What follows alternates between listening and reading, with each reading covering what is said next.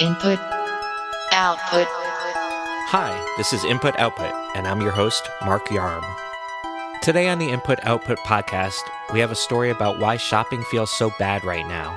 And if you're not feeling bad about shopping, we have a story about the best boat shoes that you can buy.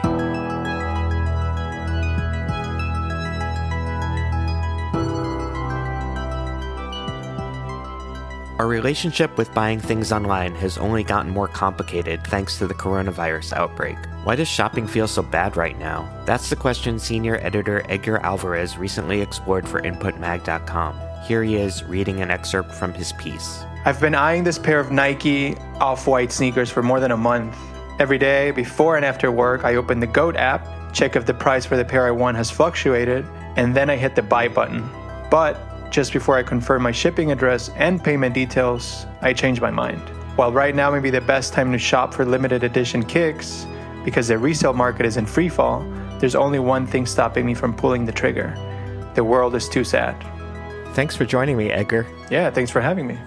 What was your relationship with shopping like before coronavirus hit?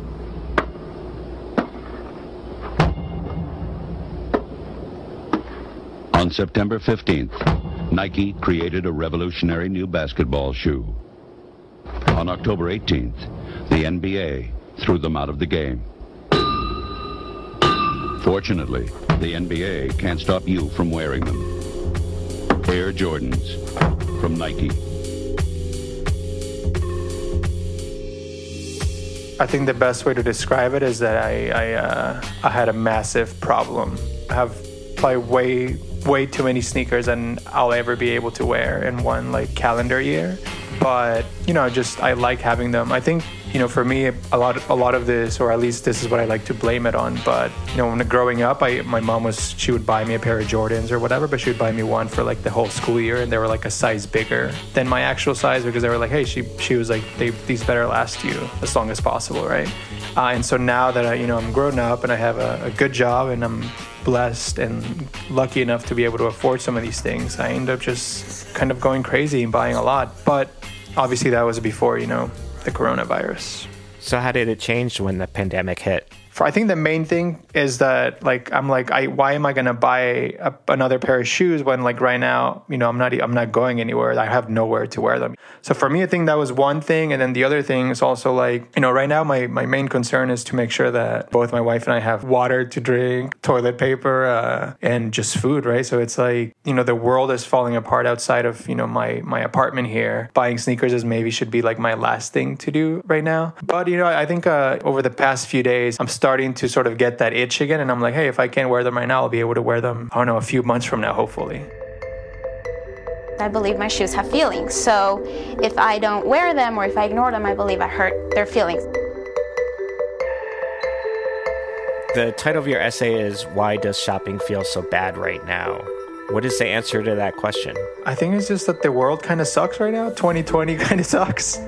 So that's why it sucks to shop online. Unless you need essentials again, toilet paper or napkins or bottled water. For the piece, you spoke to a professor of industrial and organizational psychology. What did he tell you? Basically, his thesis, right, is because of what's happening out there with COVID and the coronavirus is in his words, the ethical complexity that wasn't there before now is. So while someone like me may think oh, I don't want to be shopping for sneakers right now or clothes or whatever, at the same time, right, we are being told that to help small businesses, we should keep ordering takeout. So it's you got to find that balance to maybe, while someone like me isn't buying, as much shoes or hats or whatever dumb stuff I would buy before, it is nice to be able to especially right now, to be able to order takeout or delivery to help out the smaller businesses, right? Whereas sneakers, I'll be able to, hopefully, again, like I said earlier, I'll be able to get back to that eventually. And that's money for Nike when Nike doesn't really need money, whereas the small business does. So it sounds like at some point down the line, you're going to go shopping again. Do you think you're going to start splurging at some point? Things maybe, at least here in New York, they seem to be getting slightly better, right? And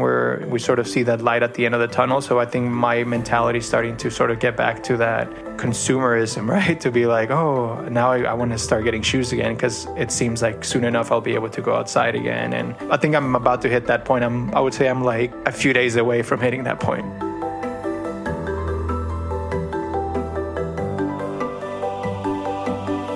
You can follow Edgar on Twitter at ABCDEdgar. Now on to today's second story.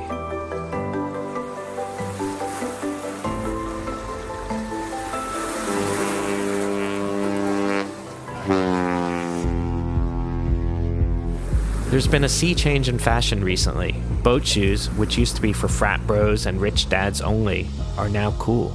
Thanks to brands like Sperry, Noah, and Rowing Blazers, the silhouette has been revitalized to have its streetwear moment. News writer Ian Cervantes wrote about this trend for InputMag.com. Here he is reading an excerpt from his piece. The connotations of the boat shoe are right there in the name. Boat. The shoes were originally designed for an activity typically reserved for the privileged and are commonly associated with the waspiness of the Northeast. In Succession, the HBO show following an abhorrently privileged family, based on the real-life Murdochs, Tom roasts his new underling and future in-law Greg for wearing a pair on the first day to the office.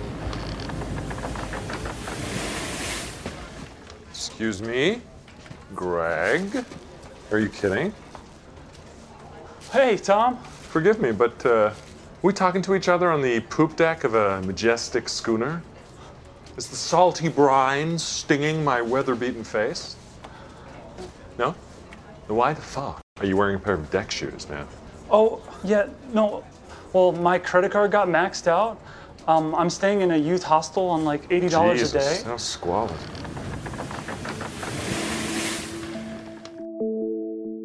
Thanks so much for joining me, Ian. Yep, thanks for having me. Love to be here. First off, what is a boat shoe? I usually think of the casual brown leather shoes favored by preppies.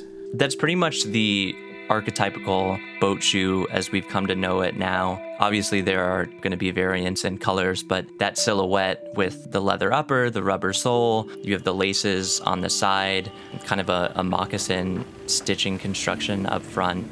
But that's actually not even the first boat shoe. Before that, there were basically what we know as Vans now. That actually came before the Topsider. Van Doren started his own company. He'd actually previously worked for Randy's Boat Shoes, and so he kind of made his own version of that with that in mind, with that same market, and skaters kind of adopted it because the way that it could grip onto the deck of a boat would also work really well for a skateboard.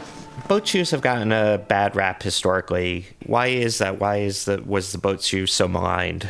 I mean, a lot of it is just who wore it, basically. It's kind of been adopted by a very privileged crowd because of its origins. And then even aside from when it's in or on water, you know, it's really been like a fraternity crowd or just a elite crowd. It's like frat boys or rich dads who are typically wearing it. And for me personally, that was a very strong association. I was in a fraternity in college and really came to hate it, and therefore came to hate like anything that was associated with. So post-college, I wanted nothing to do with boat shoes, and I'm kind of glad that that's changing now because it is a good silhouette to work with, and I think some brands are doing some really cool stuff with it. What are the brands that are bringing in the boat shoe back? So the two brands which I focused on in the piece are Noah and Rowing Blazers. Noah kind of had a jump start on it. They've been working with Sperry since 2015 or 2016, and they've worked with the two silhouettes I mentioned earlier, the Vans kind of like one, as well as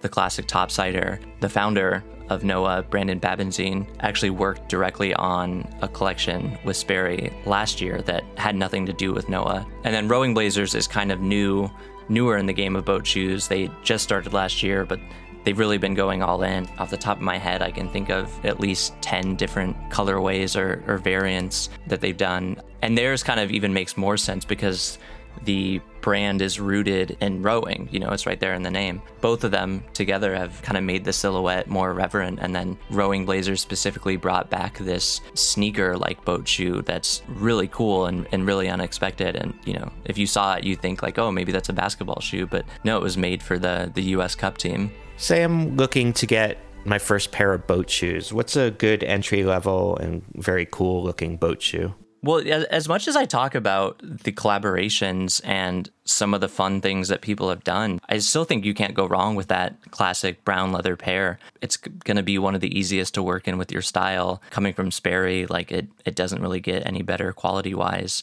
But then if you are looking to have a little bit more fun, I would look into some of these collaborations. Noah has done smaller releases, so they typically sell out and are gone, or even if they haven't sold out, they aren't really available. But Rowing Blazers has done a lot more versions and kind of done wider availability. So those are things you can go pick up at any time pretty easily.